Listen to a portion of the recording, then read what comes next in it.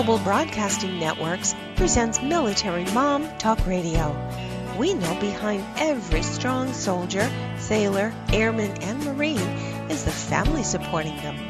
With over 200 episodes in 17 countries, over 5 seasons, with 3 million monthly listeners, we are Radio Strong.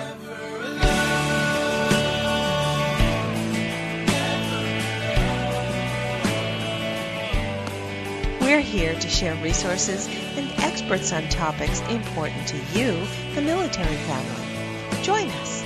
We've got another great episode starting right now. Here are your hosts, Sandra Beck and Robin Boyd. Hey, military moms, this is Sandra Beck, and I'm here with Robin Boyd. And Rob, we've got another jam-packed show today, and we're going to visit with Rick Johnson later on in the show. He's the best-selling author of That's My Son. I have all of his books, and he wrote this great book called 10 Things Great Dads Do, Strategies for Raising Great Kids. I actually read it because in my household, I am the dad. Well, this is it. And this is something that I do want to talk to him later on in the show about, to share with us, is there are many instances where there is a dad not at home all the time, or maybe not ever. I mean, there are families that are dadless, let alone just having a split family. So there's a lot of complications in our family lives. So it's wonderful we have someone as talented as Rick coming on to help us plow through all of that. It is. It's tough, and we've got a lot of families that have a dad in the military family, but dad might be on deployment or dad might be working, certain hours or in certain locations. That makes it really tough to have a traditional parenting environment, how we, look at it like on, TV growing up. Because, to me now, the traditional family, I look at my kids' grade schools and we've got blended families, we've got same-sex families, we've got single parents, we've got single mothers, we've got a lot of grandparents raising the kids, especially in our neighborhood where we've got a couple, where both husband and wife are on deployment and grandma and grandpa are raising the kids. Exactly. So right. The face of today's family is really, really different. We even have a family in town who lost their mother and father and separate. Dad had a heart attack and died. Mom got hit by a car, which is horrible. But the 25-year-old sibling is raising the younger one. So families take every shape you can imagine today. And so that's why having somebody on like Rick Johnson who can talk about these strategies for raising great kids, it's really important, I think. Absolutely important. And sometimes we're just too ingrained with tradition to be able to think a little more outside the box and be able to say, I can have a relationship with my dad while he's deployed. I can have a relationship with my mom that may have done dad type things. So being able to have those, the permission to go outside what we thought was a traditional family life, new traditions, new normals, this is what today's family is. And no family should be sort of framed the same as somebody else. If this is your family profile, this is what you make it work and how you make it successful. Absolutely, absolutely. And that's why we bring on these parenting experts, because we don't know what you're facing as listeners. I know what I'm facing, in Sure. my household, but it also changes, Rob. I got to tell you, my kids, are 8 and 12 now, or 9 and 12, 9 and 12. And their needs and my needs and the household needs are so different than they were when we started the show 6 years ago. I mean, I can't even tell you how different it is. Very much so. And obviously things do change. Either there is a divorce, there is a loss, there is somebody else moving in, there is a new, whether it be a step parent or whether it be, like you say, an older sibling now taking over. Think of the dynamic of this family. Who was an older brother, or whether it's a woman or a man, I'm not sure what you said, but an older brother now all of a sudden taking over as a parental role, that dynamic is completely different. They have a completely different role with those younger children. It is. It is. And I'm really, happy to say, in my family situation, I think of like Coach Pete and Coach Rec. I think about the Meadowlark teachers. That's where my kids go to school. Yeah. Mrs. Wollman, Mrs. Trussell, Mrs. Trevelyan. I'm using their names, Mr. Rowland, because I honor them so much because they have stepped in time and time again when the children lost their stepbrother, when he died, when they got remarried, the father and the girlfriend. And, there's been so many changes in our household. And all these parents and teachers have stepped up to help my kids. It's really been an amazing gift to me. And I sometimes feel guilty because I think my kids get more attention than other kids. Oh, well, I suppose that kind of happens, but I don't think so. I think you might think that, but I'm sure it's not. That's just my middle child coming out. I was the middle, forgotten child. Oh, poor me. I look at my kids today, but I am grateful, through all my family's been through. And I look at the military family going through the same type of things I'm going through. And then you got to add on top of it the military moves, the segregation in the bases, and maybe you're on base or off post, all these things. There's like a million variables. But at the end of the day, whether you're the mother, the grandmother, the aunt, or the dad, the father, the stepfather, the boyfriend, the uncle, today's episode about 10 things great dads do can apply to all of us. Oh, sure. Absolutely. And isn't that the ultimate goal? I mean, we're trying to raise healthy, smart, good self-esteem children with good values, regardless of what that build comes from. Right, because we've got a generation now of war kids. The current war started when Max was born, in July of 2003, and we're now he's 12 years old. So we've got a whole decade plus of children born during this conflict that's very different than other generations. We really have to go back to really Vietnam in the 60s or, back to World War II or the Korean War to have anything even close to this. Yeah, definitely. Definitely. So many dynamics, but there again, that's where we're thinking a little more creatively and looking at what your end goal is. What is it that we're trying to achieve? And then finding the path to get there. So lots of wonderful resources. Rick Johnson is a gem, and we're so lucky to have him coming on today. I am. Now you got some housekeeping to do, don't we? We've got some. A little bit, yeah. Just some news across the country, kind of thing. I noticed that the TRICARE pharmacy issue is starting on October 1st. That beneficiaries living in the U.S. will be required to fill their maintenance drugs through TRICARE starting October 1st. So that's right around the corner. Those who are affected by it should have gotten a letter from Express Scripts. And if this pertains to you, you would have gotten this information. So if you kind of thought it was junk mail or thought that it wasn't necessarily pertinent to you, you should look at it. And this, again, only pertains to people who are getting their maintenance prescriptions through, say, a retail pharmacy like CVS or Rite Aid or the local pharmacy. If you are getting your prescriptions through military treatment facilities, then you're already in where you should be and you should be fine. But it's one of those things that creeps up on you with the start of school and getting kids back into the swing of things for those at the beginning of a year. Sometimes you forget about this kind of prescription drug thing. So you want to make sure if TRICARE affects you that you are taking care of it. Absolutely. Yeah. There was something else that I came across. Have you ever been involved, Sandra, in the extension program through either the 4-H or the universities in your area? No. My mother was. When I was a kid, I remember her traveling, and she used to keep me out of school every so often when she would have an extension meeting, and this was through the University of New Hampshire and 4-H programs, and it's called the Cooperative Extension Program, which is a wonderful adult learning kind of organization. It's not really like a classroom type of thing, but you belong to Cooperative Extension, and you get to go to a lot of different programs throughout your area. And there is a whole section in extension.org that is geared toward military family learnings, the Learning Network seminars. They cover everything from family development to military caregiving, personal finance, nutrition, and wellness. There's a lot of programs. Many of them are free or very, very low cost.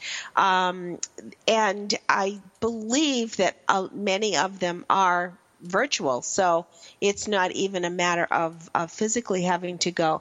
But I wanted people to understand that there are a lot of resources for military families at extension.org, extension.org. How to obtain continuing aid units, for example, a whole chapter on resource books, childcare, coping, healthy recipes, creating new strategies to build trust and credibility. A lot of family enrichment through the extension program. So if you've never heard of Cooperative Extension, take a look, Google it, and find where cooperative extension programs are in your area. And especially if you've gotten into a new area, you've just moved, you've just had a move, you may want to check out what's in that new area so that you're able to find some cool stuff. Pretty neat. Yeah, it is. It is. Like I say, I can remember going to extension meetings with my mom. She would take me out of school because she kind of was thinking, I'm going to get something very different and very unique. And I remember going and learning how to cane a chair with my mother. Atta girl. Better than being caned.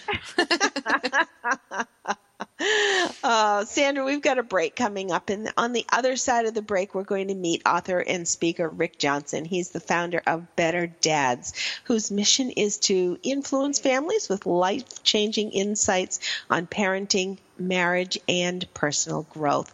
I can't wait to talk to him. I can't wait to meet him, and I'm so anxious for all of you to meet him as well. Be back in a moment.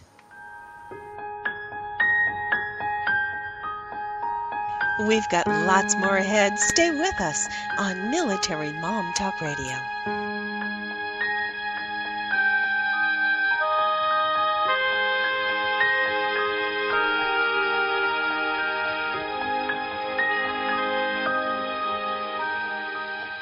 Have you heard? The pages of American Patchwork and Quilting magazine come to life on our new weekly online radio show, American Patchwork and Quilting. Join Pat Sloan, our blogging and quilt designer host, as she talks about the latest trends, ideas, and inspirations. Her guests include quilt pattern designers, authors, quilt shop owners, and our editors, all quilters, just like you. Call in with your questions. Get quilting tips from industry experts. Learn about free patterns. Hear behind-the-scenes stories from our magazines, American Patchwork and Quilting, Quilt Sampler, and Quilts and More. Get the scoop on free stuff and find out more about the best independent quilt shops in North America. To listen to a live show, tune in Monday at 4 p.m. Eastern. Just log on to allpeoplequilt.com/radio. To hear past shows, go to iTunes and search for American Patchwork and Quilting Radio. We hope you'll join us because we know that quilting changes everything.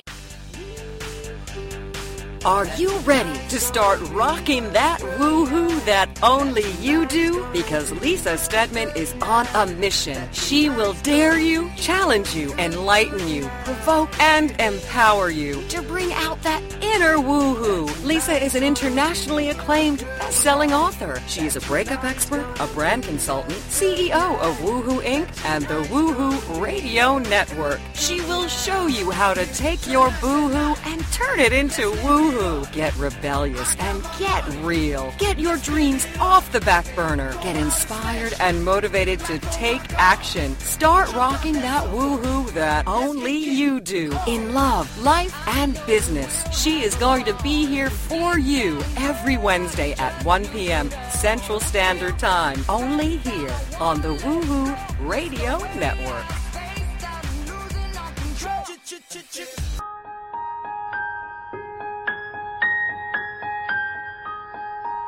We're back with more great conversation on Military Mom Talk Radio.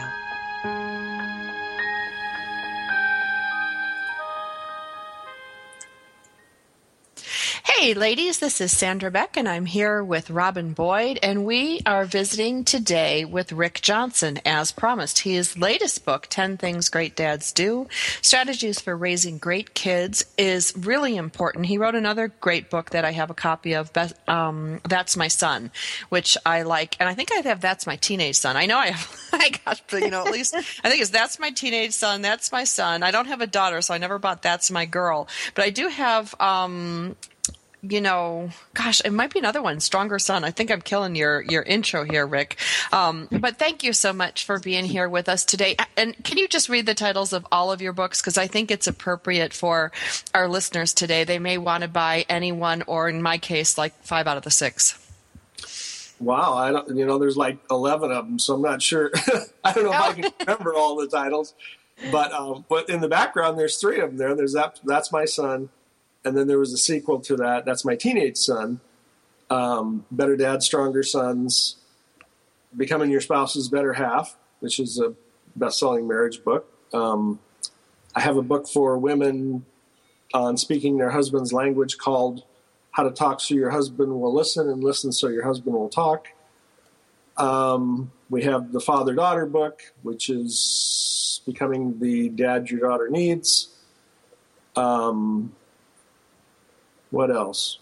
I don't know. There's several. More than you probably want to know about. So I'm hoping that everybody heads out to the bookstore and finds these, because so many of what I think I hear parents not complaining about, but being finding a struggle are covered in so many of your titles. Rick, fundamentally, when you look back, say over the last 20 or 30 years, how has parenting changed over the last few years that you see is end? Sure. Well, and I think just from the last generation to this generation, parenting has changed quite a bit. On one hand, we have completely different roles for fathers than we used to have. I mean, even when I was a young father, there was still this common perception that I think a father's main role in life was to provide for his family.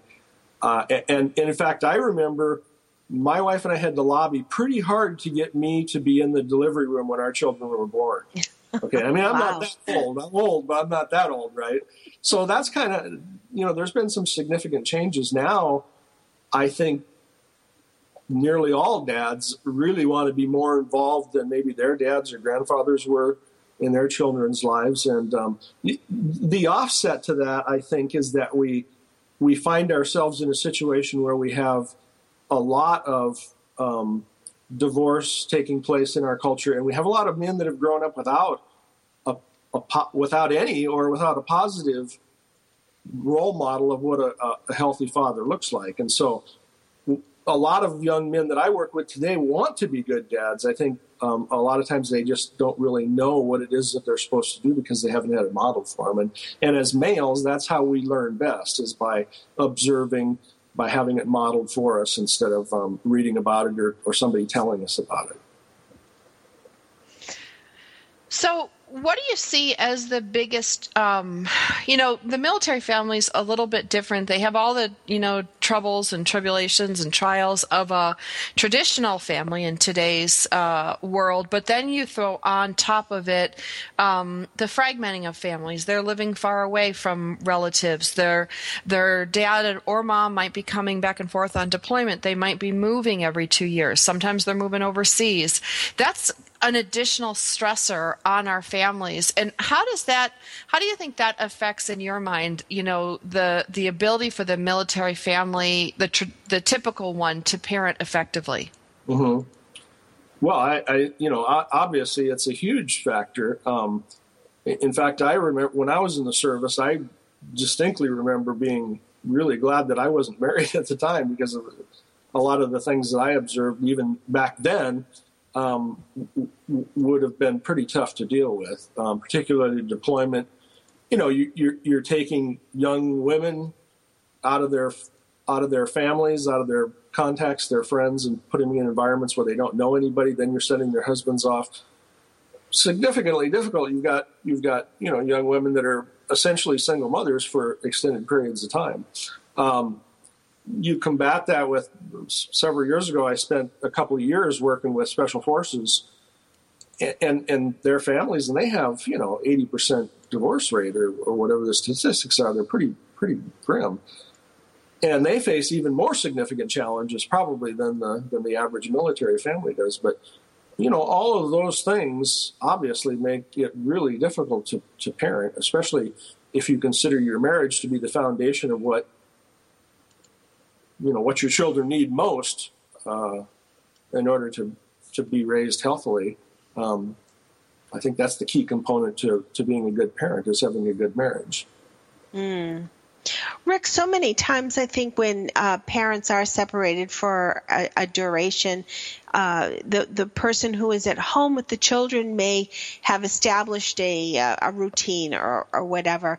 And then many times when that deployed person is back in with the family unit again, maybe things are a little bit different than what he or she had remembered of the family. What's your advice for couples to sort of reunite and get back on track? The worst thing you can do is sort of disagree with either a discipline or a permission right in front of the child. How do you get back on track with each other before you continue with positive parenting? Yeah, and I think that can be definitely a real challenge. I heard that a lot when I was working with the group that I was working with. And particularly if you've been deployed to combat zones or things like that, you have even more significant challenges to deal with when you come back. I think one of the things that maybe you need to do as a couple is to take it slow, try to get an opportunity to get away by yourselves if possible.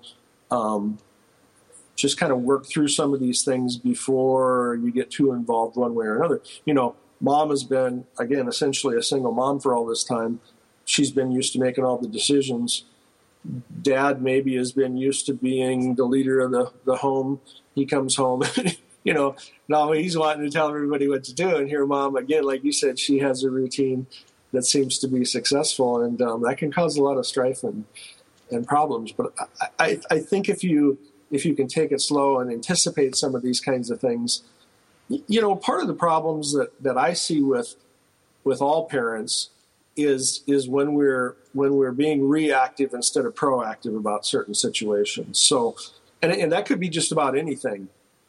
When we react, we tend to not do very well. But if we can be proactive and anticipate these kinds of things before they happen and have a plan in place to be able to deal with them, it tends to be a little bit easier and a little bit smoother transition. Mm-hmm. And it is a challenge. It's quite the challenge, because not only are they dealing with reuniting, there's also some issues in reintegration that are always evident, regardless if they're significant or maybe not as significant. There certainly is the complications. What about you, Rick? When you were growing up, who were the men in your life? Well, and I grew up like probably a lot of guys now in our culture. I grew up in an alcoholic home. My mother was an alcoholic. My stepfather was an alcoholic. Pretty abusive environment, physically, mentally. And so when I grew up, you tend to walk in the footsteps that are modeled for you. I kind of made a lot of bad choices growing up. I didn't really have any. I suppose maybe some sports coaches were the best male role models that I had. It's interesting, though, that one of the things that I see with people who come from those types of environments and successfully overcome them. Almost to a person, they tell me that at some point during their growing up, there was a person or a couple or a family that they were able to observe that modeled for them what a healthy environment looked like. And I think I had, whether they were friends, or whatever, I think I was fortunate enough to observe a couple of those kinds of things, which gave me a vision to be able to say, I don't want to live in this way. I don't want to walk in those footsteps. I want to try to emulate this. And so, I was able to overcome some of that stuff, but it was a challenge for me. It was a challenge for me both as a husband, as a man, as a father, to try to figure out what those roles were, what those looked like, because I hadn't had it modeled for me before. Mm. Did you have siblings? I did. I had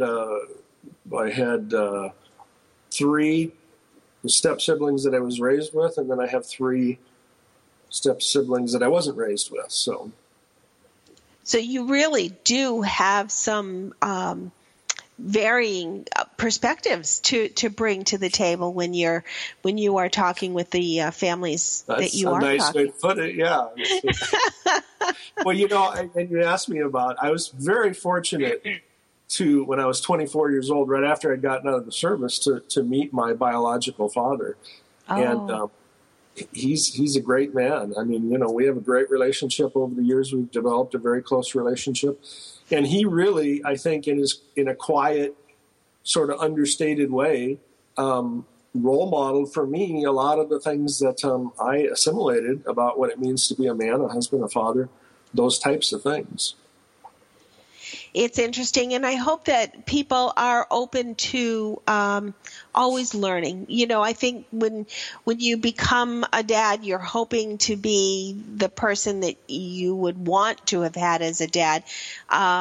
And sometimes things change in your life and new influences come in. So I'm hoping that people are open to all of those influences. And you obviously have had such a variation and are bringing such a positive light to all of the things that you have been challenged with. So we're grateful that you're here. We're going to go to a commercial break, Rick. And on the other side of the break, you briefly talked a little bit about maybe men having been leaders, especially if you've been in the military.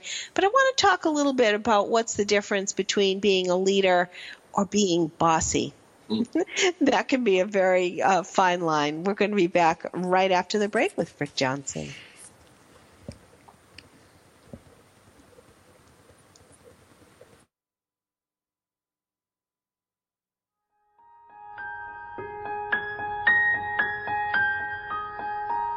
We've got lots more ahead. Stay with us on Military Mom Talk Radio.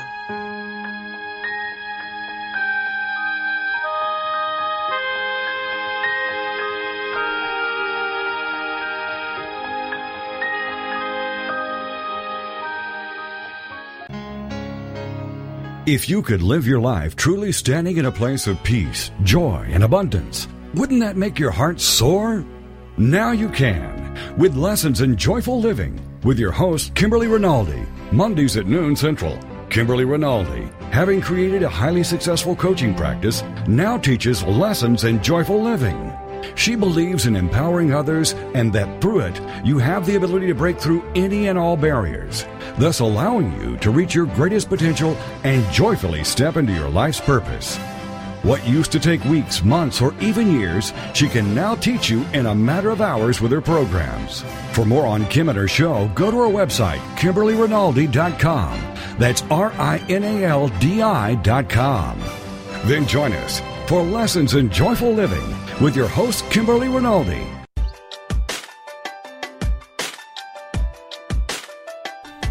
Do you ever wonder if you're the only woman who runs errands in her yoga pants so it will look like she went to the gym? Or how about the only mom who feeds her kids raw cookie dough? Or are you the only one who cooks her family cold cereal for dinner? Do you need more laughter and less loudness? More self-love and less self-loathing? More joy and less judgment? You're not alone.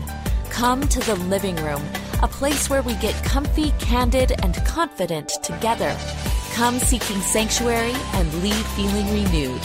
We're saving a seat for you. Give yourself some living room today.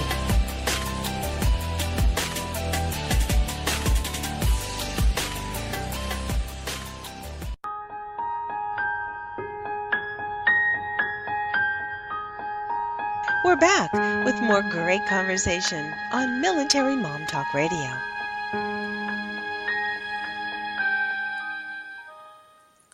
Hey ladies, this is Sandra Beck and I'm here with Robin Boyd. And for those of you that missed the first half of the show, you can find this and a couple hundred hours of family-friendly programming on Global Broadcasting Network's website, TogiNet, that's TOGINET.com. You can go to iTunes, look up Military Mom Talk Radio.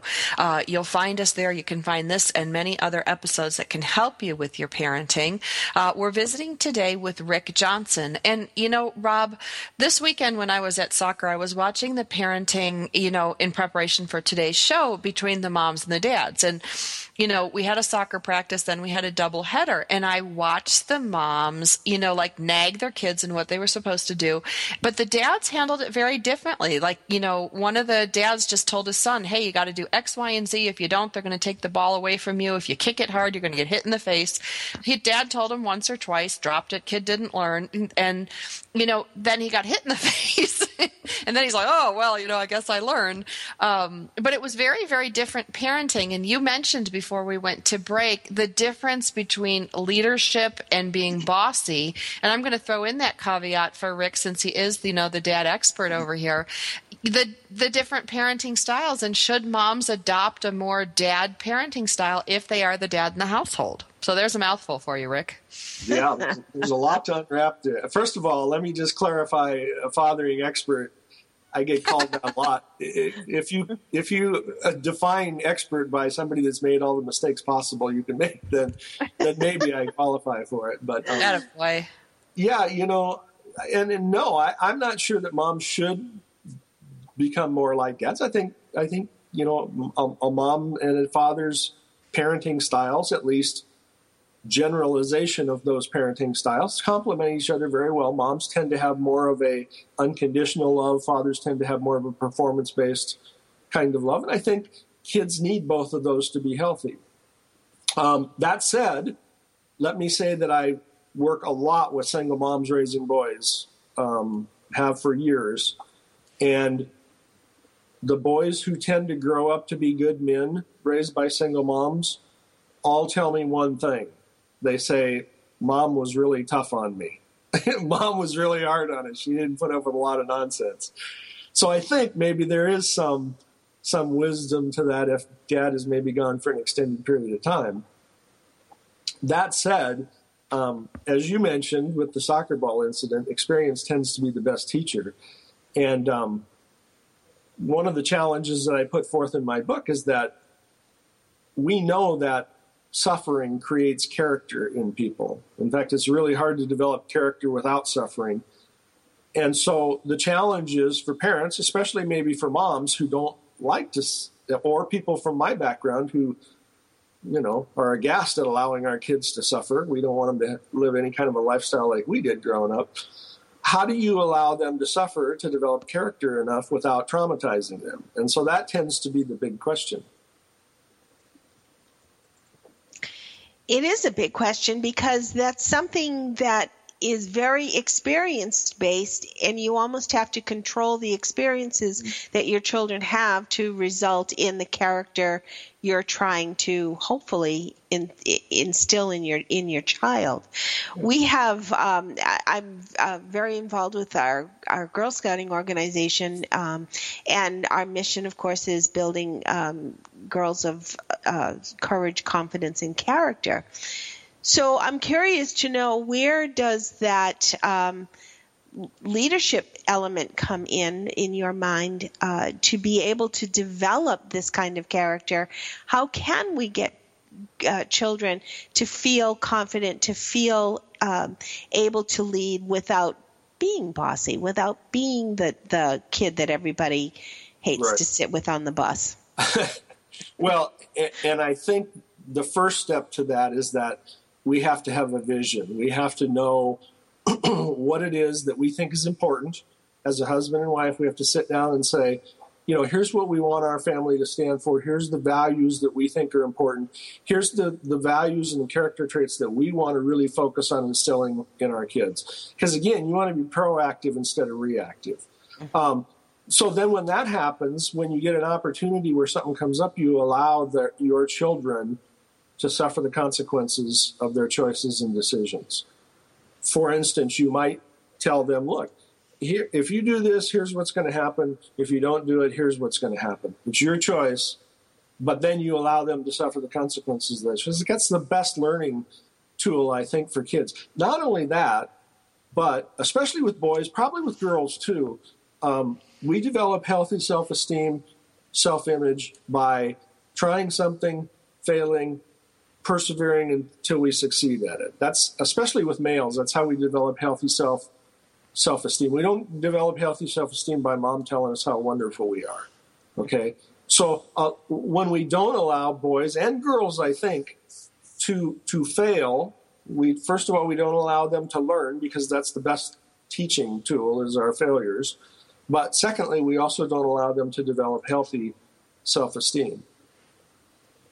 Because if we rescue them too much, they fail to learn that. And my wife and I, again, both from very abusive backgrounds growing up, we look back with our kids and we would probably readily admit that we maybe rescued them a little bit too much. We didn't allow them to suffer the consequences of their choices and decisions. And I think it's been somewhat harmful for them as adults.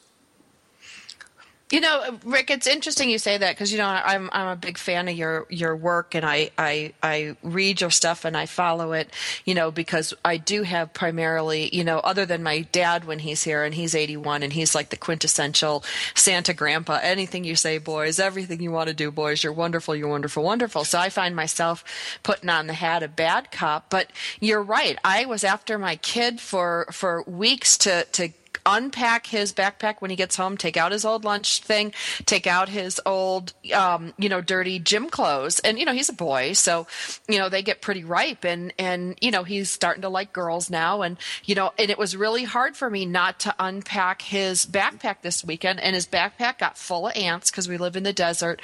And this morning he looked at me ready to cry. He's like, Mom, my gym clothes are disgusting. They've been sitting in, 100-degree heat in my backpack in the car all weekend. And I'm like, sorry, bud, love you, but told you, at least 10 times, clean out your lunchbox, clean out your gym clothes. And it was really difficult for me as a mom to, to watch him cry. He's going to be embarrassed in gym class. He's going to be the kid who stinks.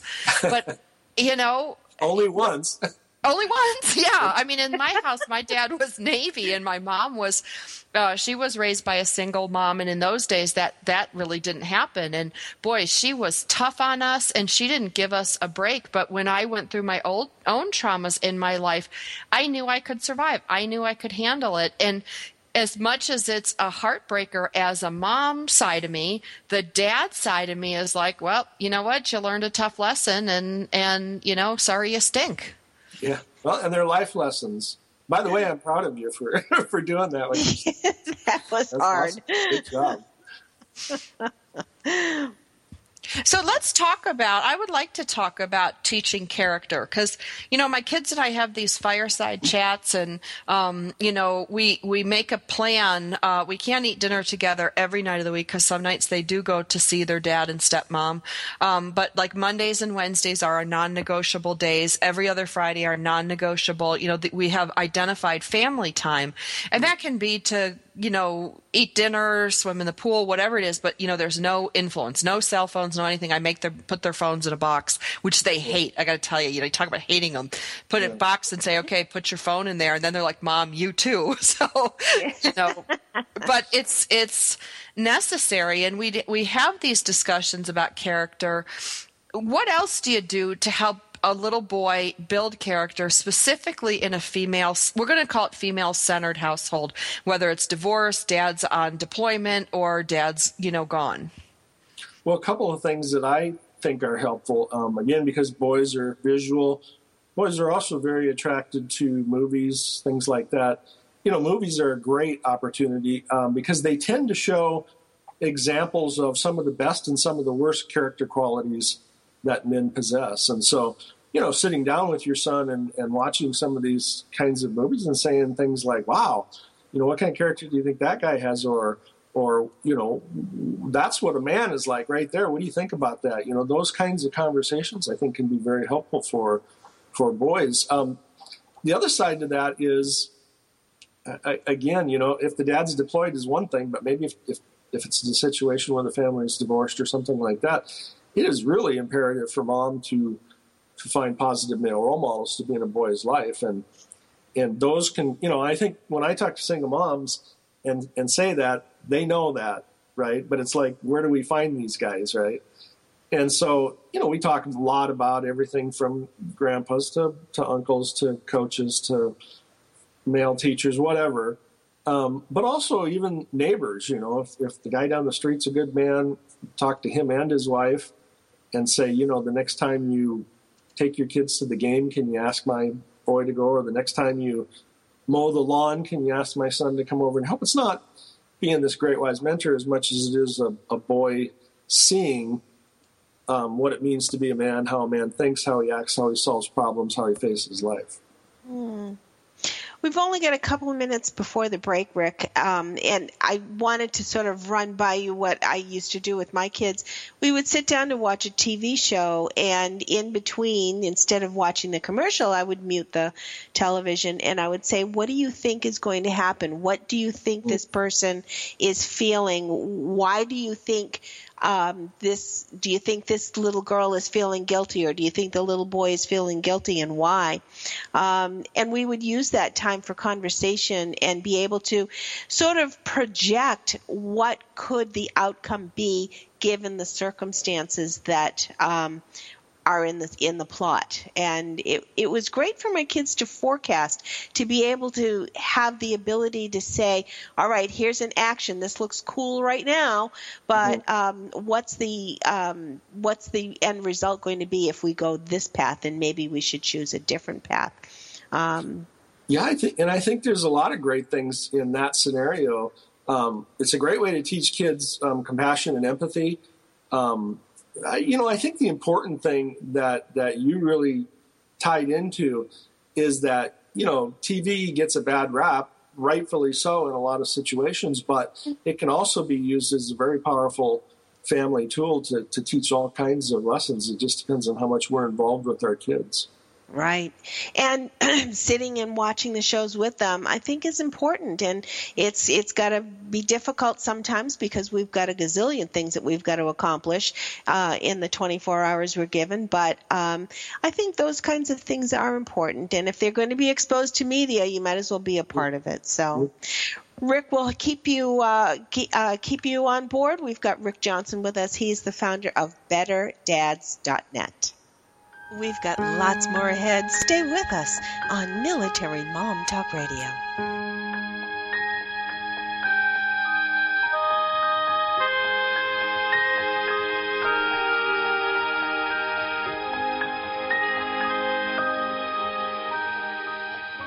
If you're ready for a big change in your work, your career, your happiness, your life, it's time for the $1 Million Mindset with Marla Tabaka. Monday afternoons at 2, 1 Central on TogiNet.com. Marla believes that with the right mindset, anything is possible. Join us as successful life coach Marla Tabaka inspires you and her clients to explore, discover, and live your dreams by developing what she calls the $1 Million Mindset. Marla will inspire you to take action on your dreams and reveal secrets to success that will help you realize your own unique power. Tune into the $1 Million Mindset for heartwarming stories with Marla Tabaka. Learn tips and tricks to building a successful business and unlock the secrets to creating a happier, more balanced life through abundant thinking and attraction power.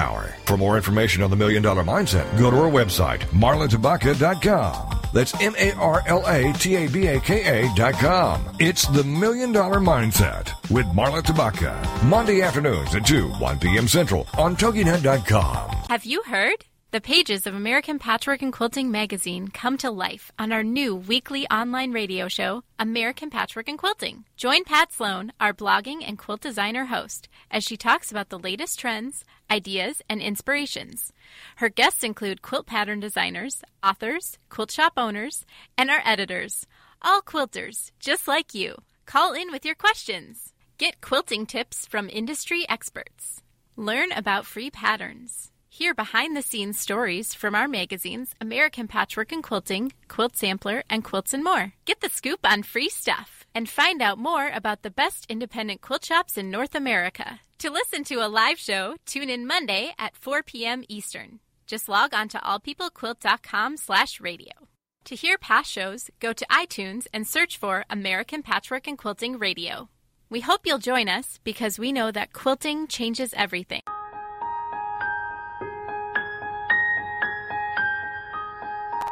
We're back with more great conversation on Military Mom Talk Radio.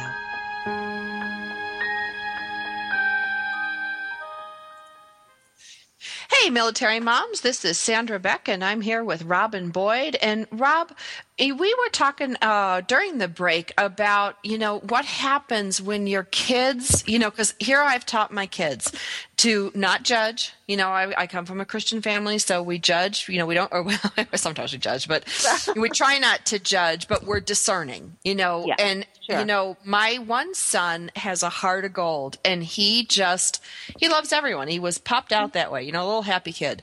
But he doesn't make the best choices sometimes in the friends that I would like him to be with, and he's always trying to include everybody. And as a result, he includes some kids that are real troubled, and he gets involved in things. And I'm not being one of those moms who doesn't recognize her own kid does, bad things at times. They do. I get it. Mm-hmm. But when they choose friends that you wouldn't want them to have or that aren't good influences on them, and yet you've taught them to live with an open heart, be loving and accepting and non-judgmental, where do you go with that? Are you talking to me? Yeah, Rick, Robin, anybody at this point, because it's my help hour. Well, I wasn't sure if you were going. Yeah, go to Rick, because Rick, I had the similar situation. Just to expand that a little bit, I remember when my kids were about Sandra's children's age. There was especially a couple of kids that would come to the house, and you could see the deviousness, or that they would intend to, let's do something your mom won't see this, or let's see if we can do this without your mom finding out. And of course, the mom with the eyes in the back of her head are going to know that, okay, there's something going on behind my back that I really don't want. That seems very innocent when they're 11 and 12, but you can just look down the road 5 years later when they're 16 and 17 years old, then what kind of events are they going to get themselves involved in, far more serious than whether or not they're going to see whether they stole cookies out of the cookie jar. Yeah, one of the chapters in the book that I talk about is being the gatekeeper of your home, and the importance of that. And, I talk with a lot of parents that are very uncomfortable with dictating or interfering with the friends that their children make. And here's how we kind of looked at it. You wouldn't allow your kids to play with a cabinet full of dangerous medicine or drugs, and you wouldn't allow your kids to hang out with pimps or pushers. But the truth of the matter is there's some kids in your children's school that are apprenticing for those jobs right now. And so we felt it was imperative for us to be involved in the kind of kids that our friends that our children made while they were growing up. And we did that in a number of ways, not overbearingly, hopefully. One of the things that we did is we made sure that we had a pool in the backyard, trampolines, all the things, and that we always invited their friends over to our house. When they came over, they always got fed, usually pizza or something like that. We wanted an environment where our kids were hanging around our home, where we knew what was going on as much as possible.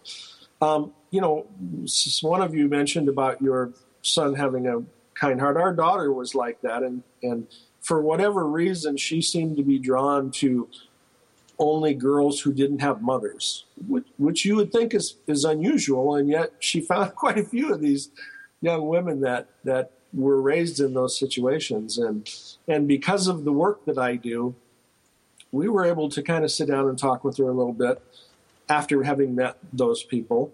those girls and explain that, look, statistically, here's what could potentially happen in kids' lives who grow up in these situations.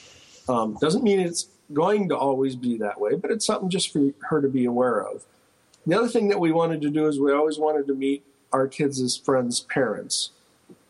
That wasn't always really comfortable because a lot of times they were parents that we would never allow our kids to go over to their home.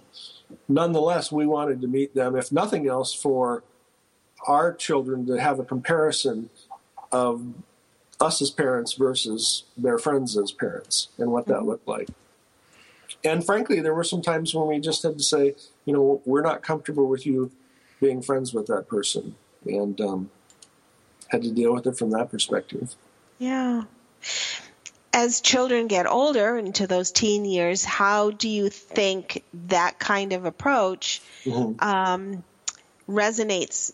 Do you think that encourages them to do things behind your back, or do you think that you are giving what your value is in a friend, therefore you would hope that they would model after you in your perspective? Well, certainly as they get older, I don't think forbidding them to do almost anything is probably going to be a very good strategy. Nevertheless, interestingly, a lot of the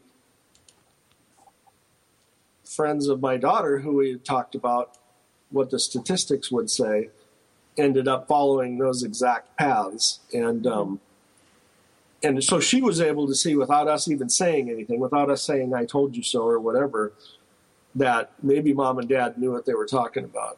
And it really only took one or two of those for her to, maybe she didn't admit that, that we were, great and knew what we were talking about. But I think she still followed along with some of the values that we had said.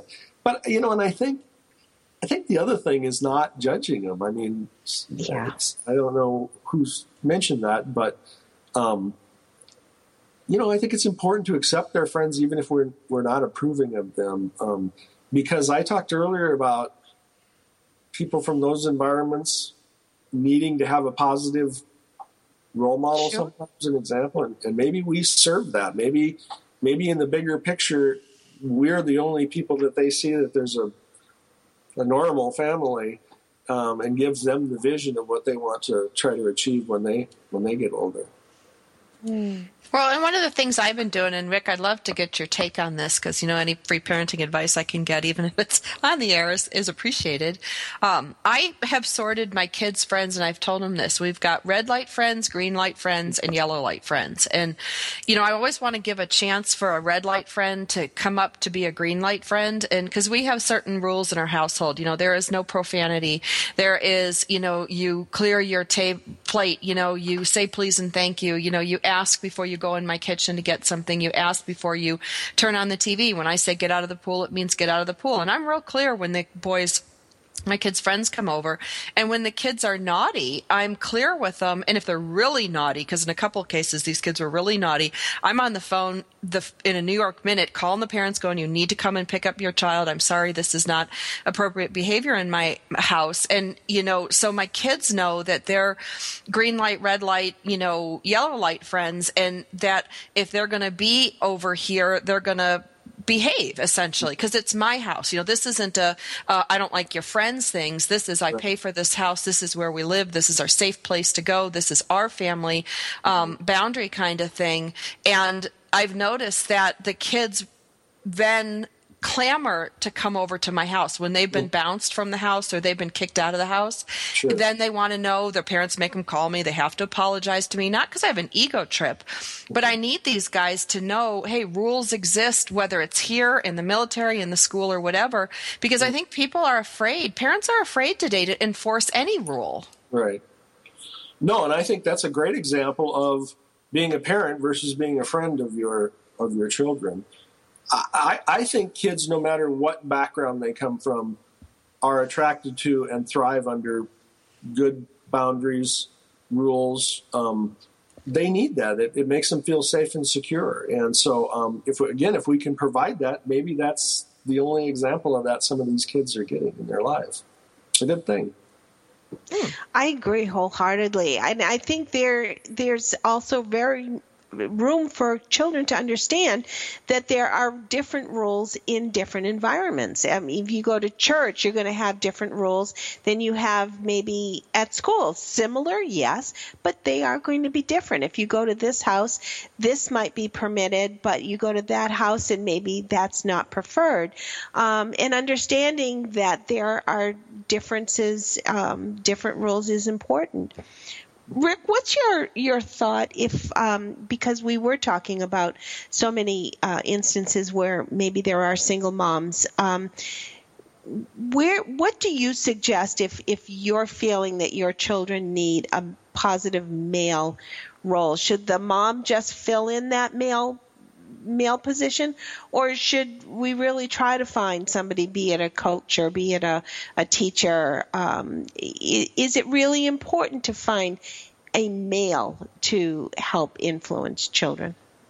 Well, I believe it is, and here's the reason why. And I think the first person I heard say this was John Eldredge, but the fact that masculinity bestows masculinity, femininity can never bestow masculinity. And I think that's very true. Doesn't mean that moms aren't extremely important in raising boys. Millions of men have been raised just by their mothers and ended up to be great men, some of the greatest men our country's produced. But again, the ones that I see that tend to be more successful were where mom was the catalyst to facilitate a positive male role model in her son's life. Now, for moms who've been wounded, sometimes they might not make good choices, and they have to be really careful about how they go about doing that. But I think mom has to be the catalyst because she needs to be, again, the gatekeeper about what kind of men she's allowing to be involved in her son's life. Interesting. As we said at the top of the hour, Rick, you have 11 books out there for people to get information, and you have speaking engagements as well. The best place, I'm assuming, is your website. Can you give everybody your website? Right, yeah, betterdads.net. And you can buy any of my books there. I'll even sign them for you. And there's all kinds of information on the programs that we do. Speaking engagement schedule, things like that. Wonderful. And what part of the country are you, Rick? I live in Portland, Oregon. Oh, okay. Just so if someone is looking for a speaking engagement with Rick Johnson, at least they know what neck of the woods you're in. I'm all over, though. I'm everywhere. I actually don't speak in the Pacific Northwest very much, surprisingly enough. I'm usually down, south or east or Midwest or something like that. Yeah. Rick Johnson, thanks for being our guest today. We so appreciate it, and wish everybody to visit betterdads.net just for the most wonderful enrichment in your heart you could find. Thanks, Rick, for being with us, and thank you all for being on Military Mom Talk Radio today.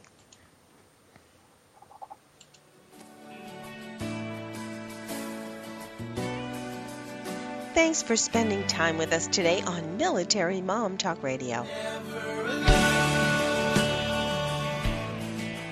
We've got more than 200 episodes available to you anytime on iTunes or at our website, militarymomtalkradio.com. Find us on Facebook or Twitter. We look forward to another great conversation